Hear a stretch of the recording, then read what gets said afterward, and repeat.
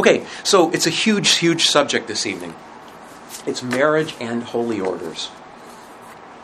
And these are called sacraments of vocation. Who knows what a vocation is? What's a vocation? Everybody thinks it's a job. Calling? Do you remember? It is. It's a calling. Last time I watched television, which has been many years, they used to have these television ads for like vocational tech, learn computer repair in 6 months or less, call 1-800-333, whatever. And that's what people think of vocation is. They think it's what job you do. In a spiritual context, it is a calling. Who's the call from? God. Who's the call to? The person. You. Yeah. And what's the call about? To orders or marriage. Well, the simple, we're going to say there's two sacraments, marriage and holy orders, but everyone is called by God to himself. God is calling everyone to himself, okay? So is there anyone in the world who does not have a vocation, a calling? Nobody, okay. And this is important to understand. There are only two sacraments that are associated with the vocation. Everybody's called by God to God. He's calling everybody, and the call is ultimately a call to heaven. But not everybody is going to have their call accompanied by a vocation. Some people won't get married. Are they still called to God? Yes. Some people won't become priests or bishops or deacons. Are they still called by God? Yes. But there are two sacraments of vocation, and that's what I want to go over here this evening. But I do think it's very important to understand that even there's lots of people that aren't going to be called to either of these sacraments. One of the things that I will bring up this evening is that if you get married, and one of the people in the marriage is not baptized, it's actually not a sacrament. Are they still called to God? Yes. Okay. So there's two sacraments of vocation, but please don't think that, if somebody falls through the cracks, that somehow they're not called to God, because they are. Okay. Okay. So I used to start with holy orders first, because that's what everybody was interested in. But then I ran out of time, so now I start with matrimony first. And a lot of people, they already know enough about matrimony. But let's just go through what we understand about matrimony. And the simplest way to put it is with this following quotation, which comes from our Code of Canon Law, the definition of matrimony. All right, the marriage covenant by which a man and a woman establish between themselves a partnership for the whole of life is by nature ordered towards the well-being of spouses and the procreation and education of children. Jesus Christ himself raised this covenant between baptized persons to the dignity of a sacrament.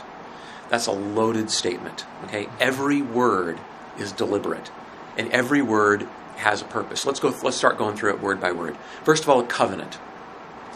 Once again, I can't remember what I have and have not said to you. Have I ever differentiated between a covenant and a contract? No? Okay. I don't think so. And it's not entirely clear in everyone's mind, but let's just clarify it, okay? A contract is an agreement between persons whose terms are written up by those persons. We had a contract to build this church, and we had our job, namely to write them checks, and they had their job, namely to put up walls and roofs and all the rest. Okay, it's an agreement. We can change the agreement. We can amend the agreement. But a covenant is something entirely different. A covenant is an agreement, and it can be between persons, but the terms and conditions are written by God. You can't change the agreement. God made a covenant with Abraham. Okay? God made a covenant with us in Christ. The terms and conditions are written by God. We can't change those terms and conditions. There's another difference between a covenant and a contract. A contract is an exchange of goods. This is mine, and that is yours. Okay? A covenant is an exchange of persons. I am yours, and you are mine. What did God say to Abraham? I will be your God, and you will be my people. Okay? So a contract is an exchange of property, but a covenant is an exchange of persons. So the first thing to understand about matrimony is it's a covenant. All right? It's a covenant by which a man and a woman establish between themselves. Now, once upon a time, to tell you that it was between a man and a woman was like telling you that a circle is round. You'd laugh at me for even raising the subject. Those days are over. I can't just breeze past this. So let's talk about this for just a moment. Why is it between a man and a woman? And by the way, as Catholics, as Christians, there's no other way. Okay, there's no such thing as a marriage between two men, two women, or any other combination. Why is that? It's because of the nature of what matrimony is. Okay, let's look at the difference between maleness and femaleness. What I want to say is, they are your very identity. God made you a man or a woman, and you are, and that is to say, the level of your soul. I will never understand a woman. And that might sound like a joke or something you can chuckle at, but the truth is also the reverse. A woman will never understand a man, ever.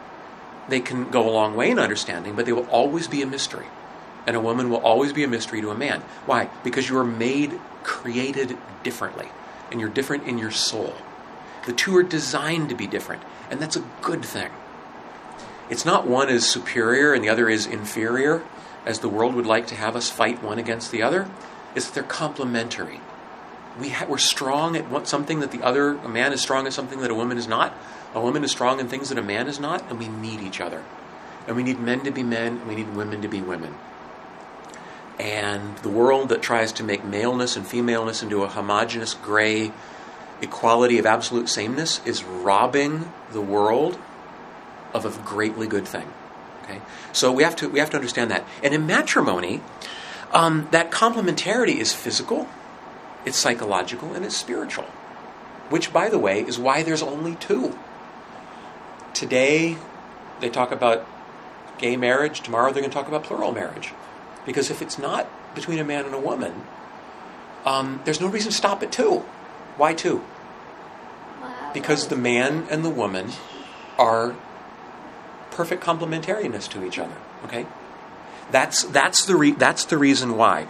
And God said, in the divine image He made them, male and female He made them. There's something of the wholeness of who we are in maleness and femaleness. In fact, a little interesting little side note, I had a friend from China, and he told me about the word in Chinese, by which you take the word for man and you put it next to the word for woman, and you get the word for good. Very interesting. But why do gay people exist then? Okay, well, that's going to be a separate subject. And I am so tight on time, I can't take this. I can talk to you about it, but I can't talk to you about it now. Okay? It's a big subject, an important subject, but I can't. We'd run out of time if I went off that course right now. I have to talk to you about matrimony. Okay. So where were we? Okay, between a man and a woman, established between themselves. This is one sacrament that a priest does not celebrate, that a minister does not celebrate. Who celebrates the sacrament? The man and the woman themselves. Now, when I say Mass, who celebrates the sacrament? I do. When I do a baptism, who celebrates the sacrament? I do. When I hear a confession, who celebrates the sacrament? I do. When I witness a wedding, who celebrates the sacrament? The man and the woman themselves celebrate it. I'm just a witness. That's all I am. That's the role of the priest. Okay, he's a witness of God ultimately, and saying that's a very important part of it.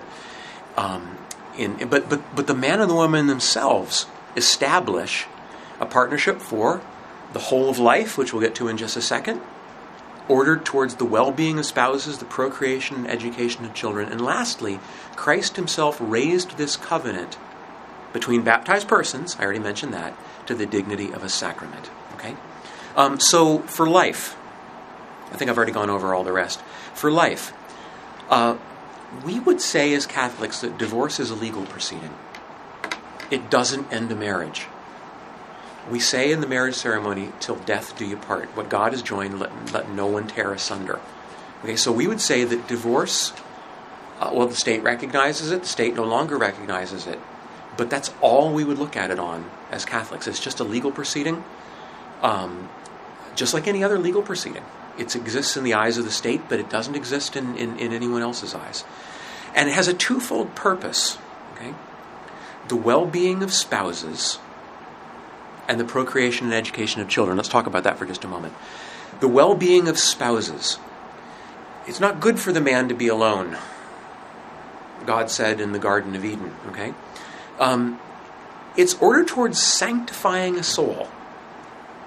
The purpose of matrimony, as again, it's a call, it's a vocation. Who's the call from? God. Who's the call to? People. You. What's the call about? Getting you to heaven. The purpose of matrimony is to get you to heaven. So I'll talk to people who want to get married, and I'll ask, why do you want to get married? And they'll tell me a number of, basically emotional statements. And then I'll kind of have to bring them back down to earth. And I'll be like, well, see, here's the actual deal. God has called you together because he wants you to get to heaven. And the purpose of sanctifying your soul is to help you to get past thinking about yourself. That's ultimately what sanctification is. What is sanctification? It's not just racking up rosaries and masses and novenas and Our Fathers. And ultimately, the work of sanctification is a work of getting over yourself. You lose yourself in somebody else. And how do you do that? Well, you put yourself in a circumstance in which you got to think about the good of somebody else. I could go off on this for a long time, but marriage kind of begins as like a baited hook. It's really wonderful, but after a while, you got to start thinking about what can I do for you, and how can I exist to make you happy. And then along come children, and they don't give you the option, right? You got to be thinking about them, and it's that forgetting about yourself and thinking about the others. That's the sanctification of your soul. Okay, the procreation of children. Notice I didn't say the reproduction. Reproduction is what happens when you use a Xerox machine. Why do we say procreation? Yeah, here's something. I could go off on this for a long, long time, but again, there's so much to get through this evening. When a new soul comes into existence, something which never existed before has come into existence that will exist forever. That's why it's procreation. The act of creation is going on, right? And who's the creator? God's the only creator. But what does he do? He delegates his creation to human instruments. He delegates his creation to human instruments. And that's exactly what so it's the procreation and education of children. And God gives these little souls to parents like a blank slate. And they will answer to God for what they've done with those kids. And it's God's given right to a parent to be the first educators of their children in the ways of the faith. Not the only educators of their children in the ways of the faith, because the church factors in. Sometimes you'll get people that want to have their kid baptized and kid confirmed or something like that, and they'll be like, it's okay, I've taught them myself, that I declare that they're ready. And I thank them for their opinion, but the fact is, they're not the only educators. They're the first educators, the most important educators, but not the only educators. Right? So the education of children, and we say that children are the supreme blessing of marriage. Why is that? Why do we say there's the supreme blessing of marriage? Because of all the things that could possibly happen in marriage, nothing that God does will ever be more spectacular than bringing a new soul into existence and giving you as a parent the right to shape and form and teach and guide, as God himself would do, but he's delegated that task to you. And it's incredible responsibility, an incredible honor, okay? So Jesus Christ raised this covenant between baptized persons. I've already mentioned about how, if you're not baptized, it's actually... So here's a question for you. A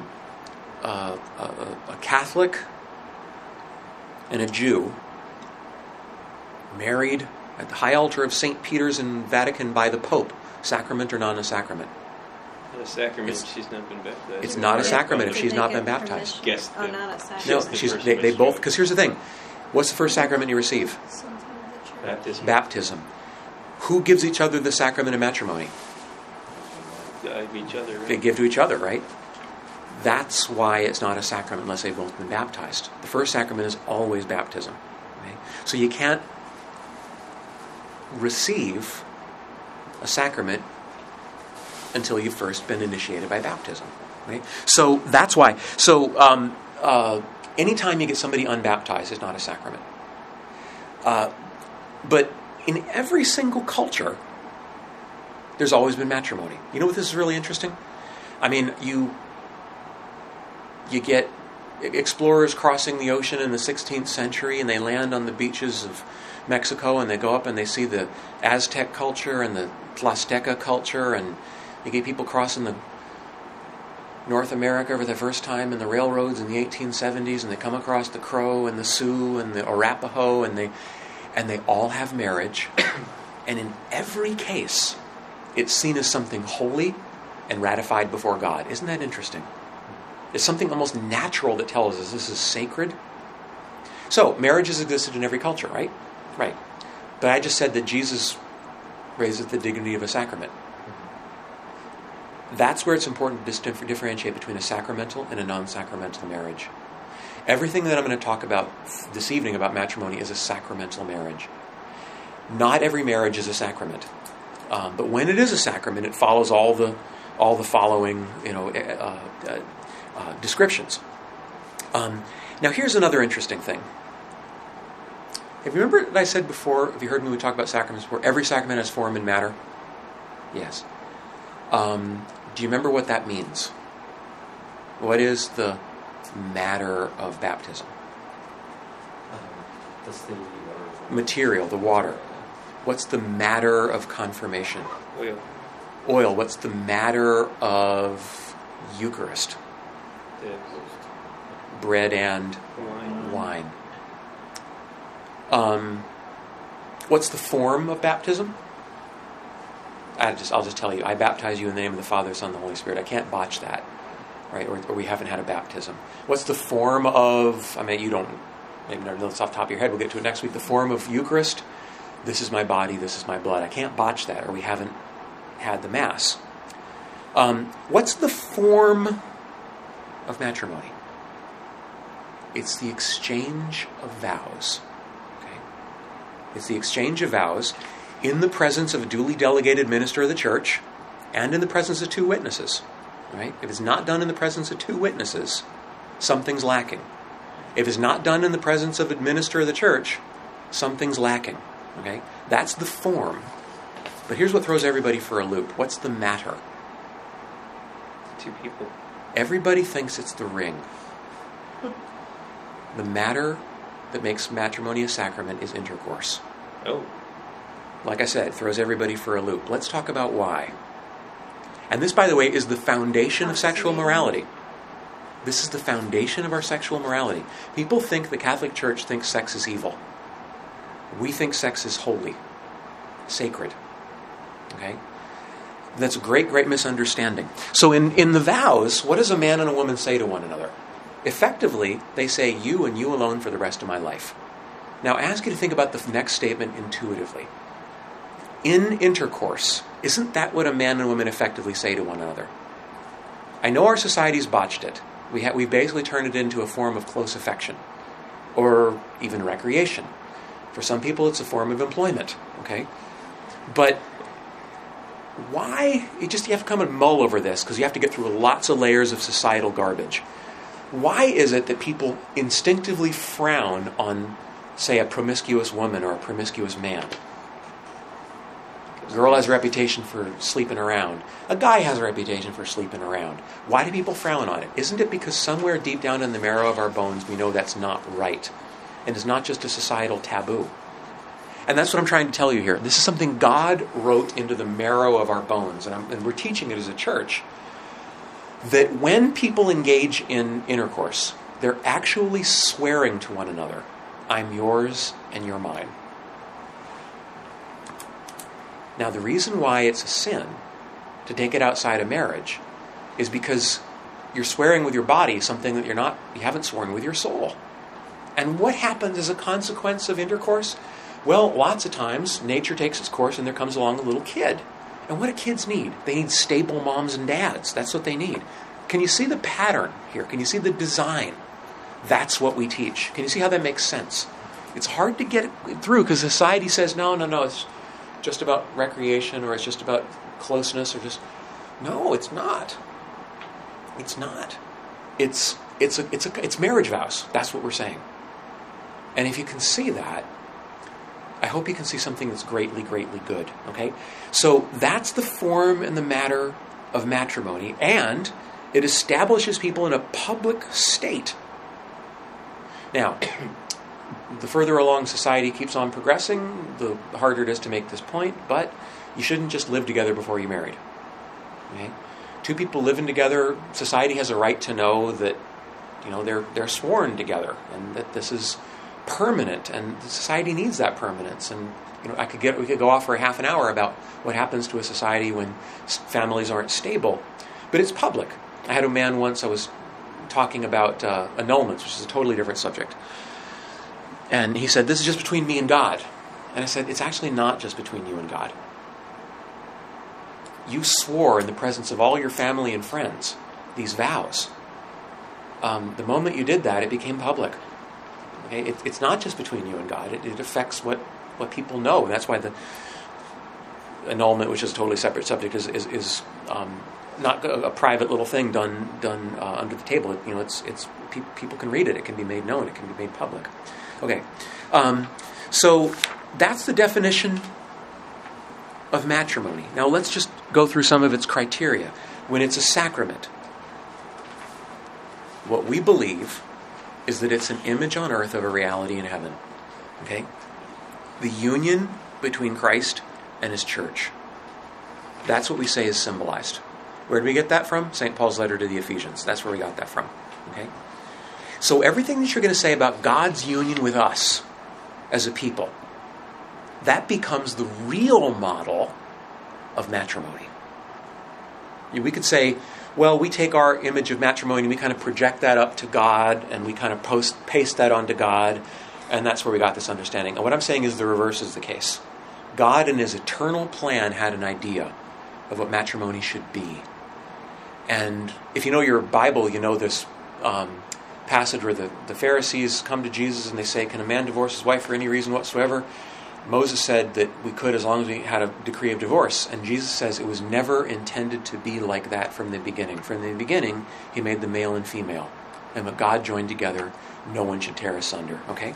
So why do we say that? Because that's the unity between God and his people. Did I ever tell you about the last line of the book of Revelation and how it's a marriage? Did I ever tell you about the difference between a comedy and a tragedy? Real briefly. In Greek theater, a comedy is any play that ends in a marriage. That's the definition of a comedy. A tragedy is any play that ends with everybody dead on the floor. If you could travel back in time to ancient Athens and watch a play, every play would end one of those two ways. Well, the Bible ends with a marriage. So by definition, the Bible's a comedy. Okay? So we're saying is somehow mystically God's going to have this union with his people that's going to be like the real marriage. And on earth, there's an image of that. Okay?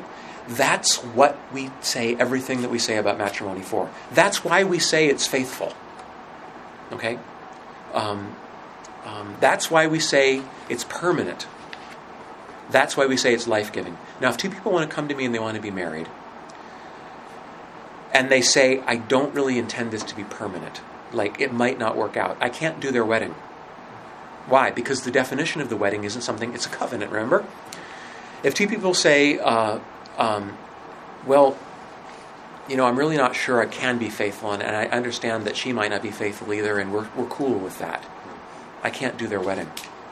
Why? Because the definition of a marriage doesn't come from me. Only once in my life I've ever had this, two people who are otherwise of childbearing age who just never want to have kids. Now, if two people come to me, and I do this all the time, a wedding, and they can't have kids because biology has taken its course, they can still be married. Okay? But if they can and don't want to, I actually can't do their wedding. Because, again, it's part of the definition. I didn't come up with it. The union between Christ and his church is faithful, life-giving, and permanent. So too matrimony. It's all those three things. And by the way, you might not be aware, but if you could push comes to shove, get, say, a Jew or a Muslim to ask, must marriage always be monogamous? They would say no. It's actually just an internalization of kind of an essentially Christian principle that marriage is between one man and one woman, and not one man and several women. That, by the way, there's never been a society in history in which there's been a marriage between two men or between two women. That has never existed until just now. Okay, but the idea that it's one man and one woman is a Christian idea. And who knows? Maybe as society progresses, that'll be something else that happens. But we will never change that because we can't. So one thing that is very important: the exchange of consent makes the marriage. You can't force it. It can't be impeded. It can't be done under constraint. It has to be free. And the willingness to enter into this in the presence of two witnesses. Okay, so could two people be married on a deserted island just sharing their vows with each other? No. It has to be between two witnesses. If you're a Catholic, it has to be before a duly delegated minister of the church. It can be a priest. It can be a deacon. It can be anybody. Like you can, and this has happened before, plenty of times. If you approach the bishop and you say, I want to be married in the Congregational Church, because it's really important to my spouse because this is his family and this is you can approach the bishop and you can get permission for the minister of the Congregational Church to be the duly delegated minister of the church, and it's a wedding in the Catholic Church. Mm-hmm. You can do that. You have to approach him and ask. Okay, but for Catholics, this is like a little hook. It has to be before somebody who's been designated by the church. We've made that basically part of the minimum requirements. Okay. Now, I've got lots of things here that make a marriage invalid, and I'll leave those there for you. I different times I've gone over these in greater degree. The most important ones are for us our previous marriage, and any of those refusals to have children, refusal of fidelity, refusal of any. Of a willingness to enter into what I've just gotten finished saying. The most common one is previous marriage. Unless some authority in the church has somehow decided that a sacrament, by the way, an annulment never says that a marriage didn't happen. It doesn't say that. An annulment says it was never a sacrament. That's what it says. And that's a separate subject. And could be an entirely separate subject, but it would take an hour to talk about it. And we just don't have time. But that's the most common one is a previous union that would invalidate a marriage. Okay, effects of matrimony. It perfects their charity. We actually say that matrimony itself is a source of grace. Okay, strengthens their unity, helps them to grow in holiness, gives them the grace to welcome and raise children. And this is the only sacrament, apart from, say, baptism, that actually helps you in your daily living, because families are just that important. Okay, so holy orders. Move on to holy orders now. That's a quickie, short view of matrimony. Holy orders does not exist for the sanctification of the recipient. It exists for the sanctification of everybody else through the recipient. It's a very strange gift, holy orders is. It's not a gift for me. It's a gift for you through me. Okay? So let's talk about this. Holy orders is something that's greatly misunderstood. Remember how I said that God kind of delegates his activity to a parent and giving them a new soul? Delegates his activity to a parent and bringing a new soul into existence? Well, God does lots of delegating. And we believe that when it comes to the giving of his grace, he's delegated that through holy orders. Okay? So that's my job. And it's a sacrament by which the mission of Christ himself was entrusted to the apostles, and that it might continue until the end of time. All right, that's holy orders. As I said, God delegates. He is teaching his grace.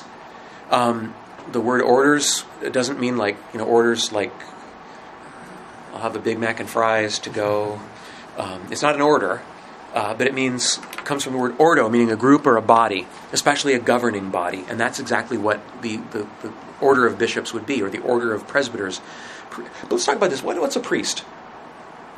A priest is a go-between.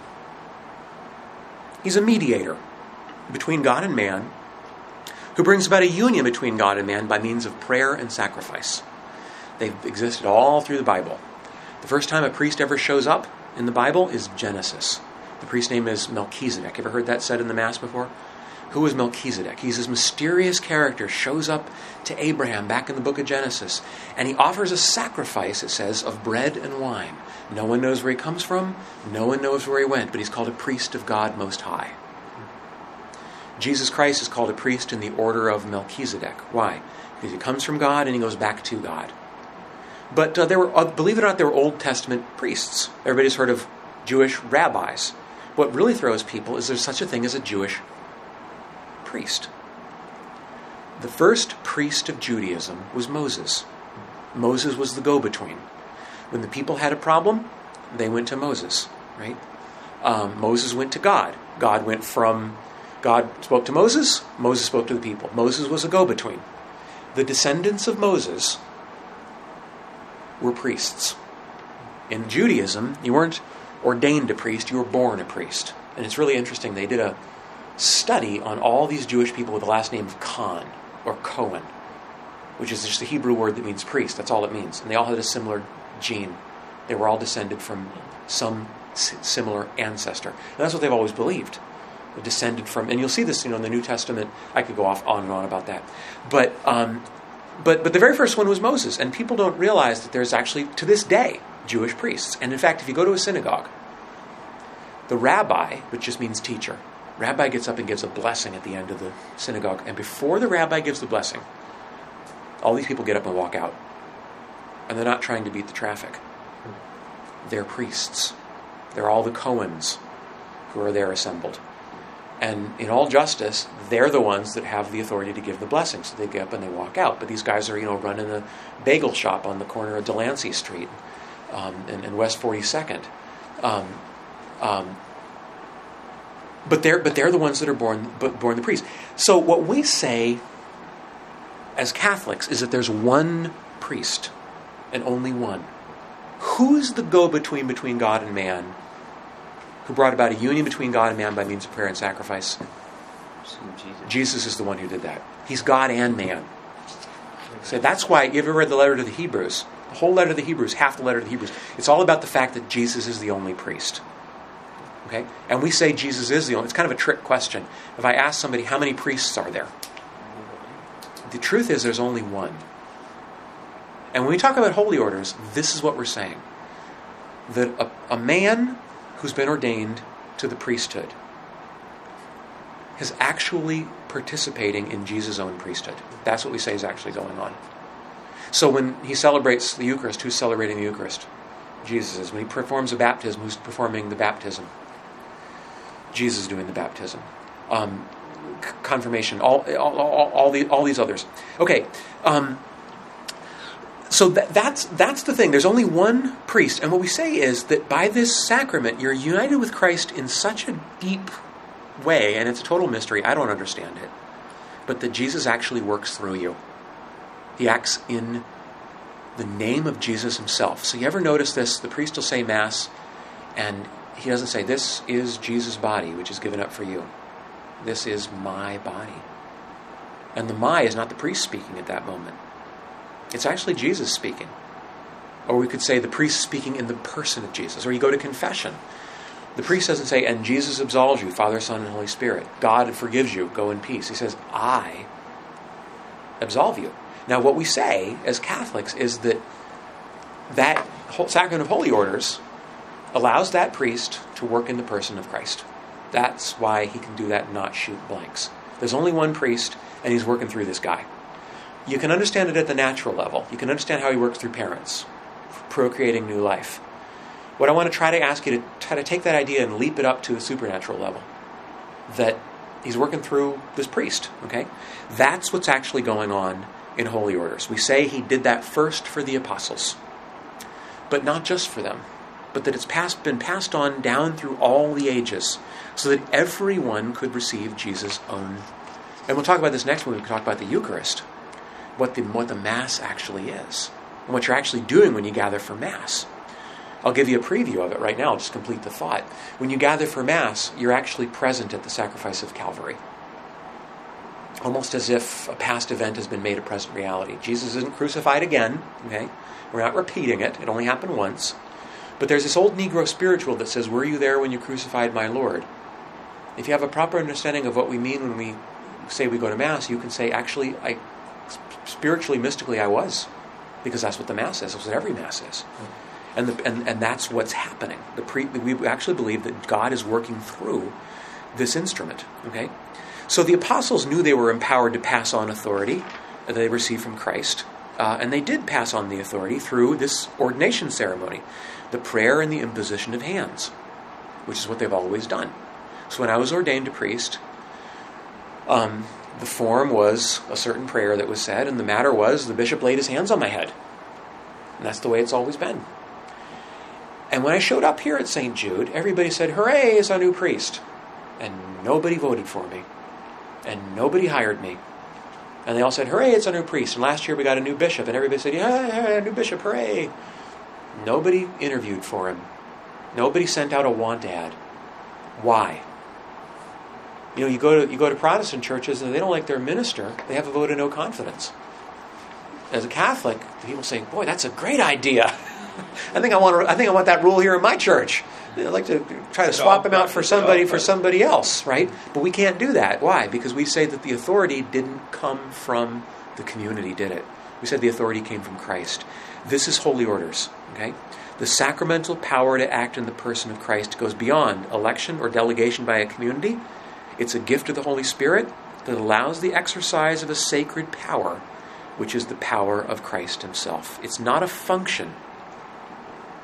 You know, like if I'm not there for Mass, one of you guys can get up and say it. I mean, you know, we're all believers here. No. It's a union with the person of Christ, which allows that ordained minister to act in the person of Christ. Make sense? Okay. Form and matter, prayer and the imposition of hands. That's the form and matter. Now, it gets kind of complicated here. And it would take me a long time to try to explain this. It does exist in 3 degrees. All 3 of these degrees are present in the Acts of the Apostles. Okay, so you see it even before we're done writing the Bible. Bishop, priest, and deacon. They're different. A bishop and a priest are both priests. A deacon is not a priest. A deacon is a servant. Okay? They're fundamentally different. A bishop has the fullness of the priesthood. A priest does not have the fullness of the priesthood. Okay? I am a co-worker with my bishop. The bishop has a certain authority over me. He can tell me that I can no longer give sermons, and I can't, because I don't have his blessing. He can tell me I can no longer say Mass, and I can't, because I don't have his blessing. Now, to split hairs, if I got up there and said Mass, would the Mass still be a valid Mass? It would. It would be unlawful. It'd be a sin. I'd be breaking the rules. But it would, because I'm ordained a priest, you can't take that away. You can't be unordained. Kind of like you can't be unbaptized. Once you're baptized forever. Once you're ordained forever.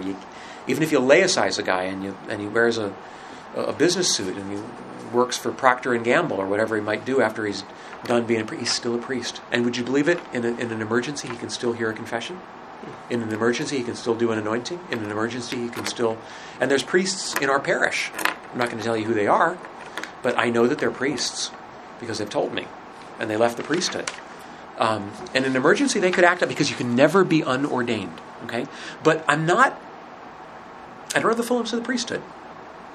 The bishop can tell me that I can't. And for those of you who are Catholic and you're getting confirmed, you don't have to write to the bishop and ask for his permission to do your confirmation, because the bishop is the one who's supposed to confirm a Catholic. He can give me the permission to do it, but I can't do it without his permission. Okay? I can't do it without his permission. So the bishop has the fullness of the priesthood. He's the pastor of this whole area called a diocese. Okay? I'm the pastor here, and I operate in his good graces, but he has a certain authority over me. And I know of one priest, a local, believe it or not, and the bishop took his authority away. He was doing something wrong. I'll just satisfy your curiosity. He wasn't doing anything wrong. He was preaching things that were wrong every single week. The bishop told him to cease and desist. He said, my conscience commands me. The bishop said, okay, you can't preach anymore. All you can do is visit the hospital. And he never preached again. And he can do that, all right? Because he has the full... So I don't have the fullness of the priesthood. Just to satisfy your curiosity, I do have a real authority over this place, St. Jude. The bishop has given me that authority. The church has given me that authority. And it's really kind of interesting the way the church's rules work. The bishop alone can't yank me. Once you're established as a pastor, you got to have a real clear cause to yank a guy. You can't just kind of do it on a whim. But people will say, well, what's a pope? A pope is a bishop. That's all he is. He's just a bishop who is a successor in the authority of St. Peter. Okay? Sacramentally speaking, he's just a bishop. The pope has the authority that Peter had over the apostles. The pope is head of the church in the way that Peter was head of the apostles. Okay? But it's not like a new sacrament. It's not like a new holy orders. People say, what's a cardinal? A cardinal was something that was created by the church to help try to get politics out of the church, believe it or not. And back in the day, in the 11th and 12th centuries, there was all this influence of kings and trying to get the next pope to be favorable to them. And the pope at the time said, I'm going to rework things. I'm going to create a brand new system. I'm going to create a council of advisors, and they're going to be the ones who choose, not you, thank you very much. And it's worked ever since. They could do away with it. They probably never would. It has 1,000 years of tradition at this point. It would really upset people. But what's a cardinal? The word comes from the word hinge. The word in Latin for hinge is cardo. These are really important bishops. They're hinge bishops. They wore red because it was supposed to be a symbol of their willingness to shed their blood for Christ. Then they sent explorers across the ocean, and they explored the winters of Virginia, and they found this bird that was really bright red and had a pointy top. It almost looked like a bishop wearing a hat. And they said, hey, it's a cardinal. So the bird is named after the bishop, by the way, because the bird looks like a little bishop, a little red guy with a pointy hat. But that's all a cardinal is, okay? A priest celebrates the sacraments. A priest preaches the word. A priest carries on the sanctification of the people. Only a priest will celebrate Eucharist, confirmation, anointing of the sick. A deacon can witness a wedding. But did I just get finished saying that anybody can witness a wedding with the delegation of the church? Yes. A deacon can do a baptism. But anybody can do a baptism. Did you know that? I think I mentioned that when we talked about baptism. In a case of an emergency, anybody can do a baptism. So a priest alone can celebrate Mass. See how there's a difference between a bishop, a priest, and a deacon? The ordination of a deacon is different. It's a role of service, but it's not the priesthood. Okay. As I said, you can never be unordained. And then there's a couple things here that I threw in.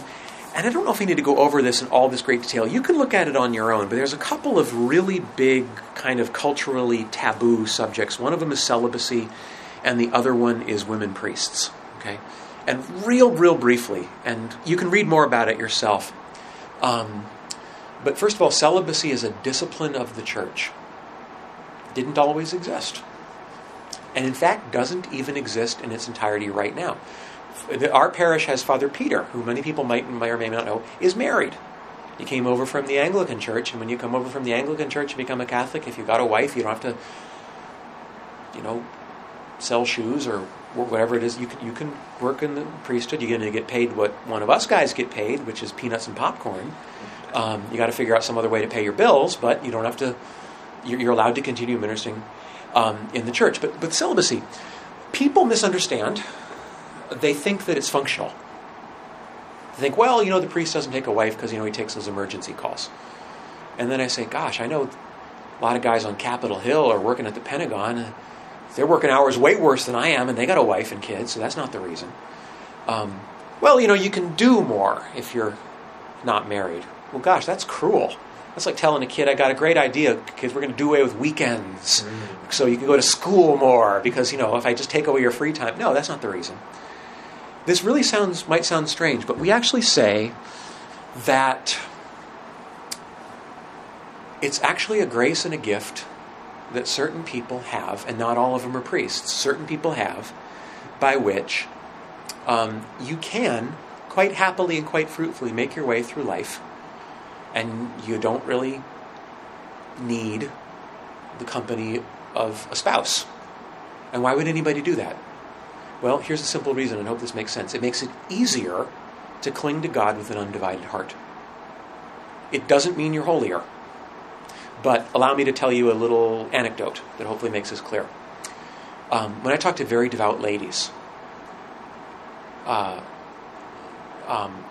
they'll very often, so I've had this many, many times, say to me, I wish I could go on retreat, and I wish I could go to Mass every morning, but I got all these kids, and I wish I could have more time for prayer, and I go to the church, and gosh, I wish I could do all these, but I got to do his laundry, and I got to fold these socks, and I got these kids, got to get to school and soccer, and gosh, I wish. And I think to myself,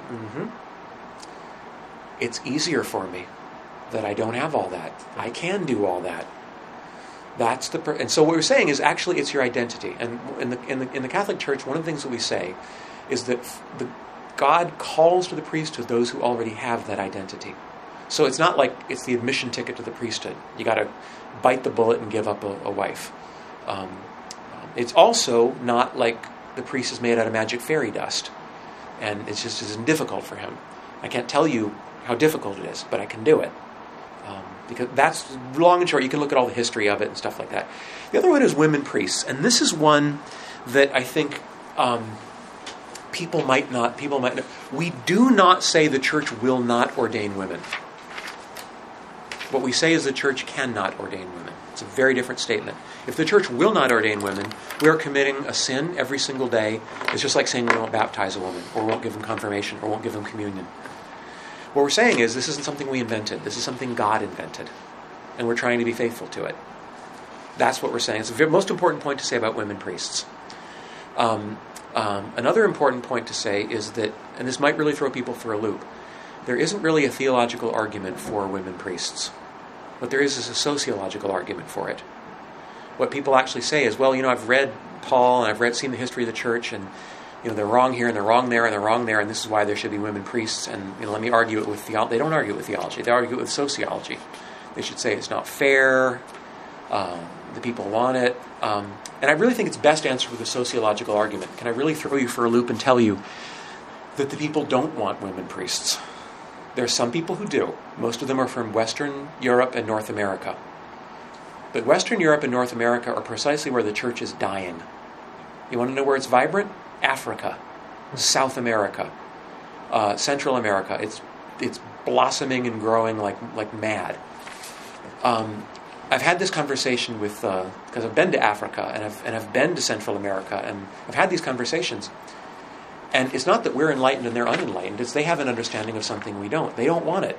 If imposed on them, it would be this small little dying Western fringe of Catholicism that's being re-evangelized by the New World, by the way, imposing on everybody else this thing that they don't want. That's the sociological argument against it.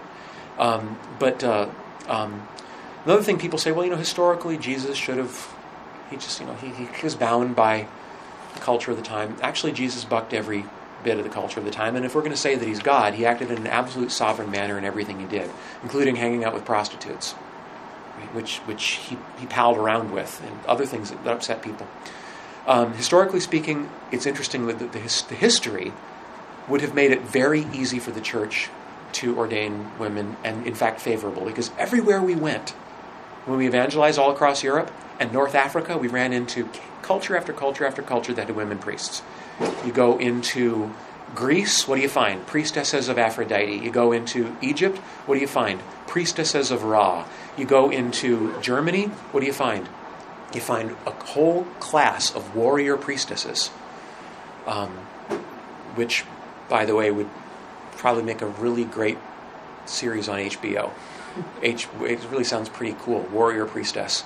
But I really, it's just, anyway. And honestly, but this most important thing to say is not that the church won't, it's that we can't. Okay, and I got all the details in there.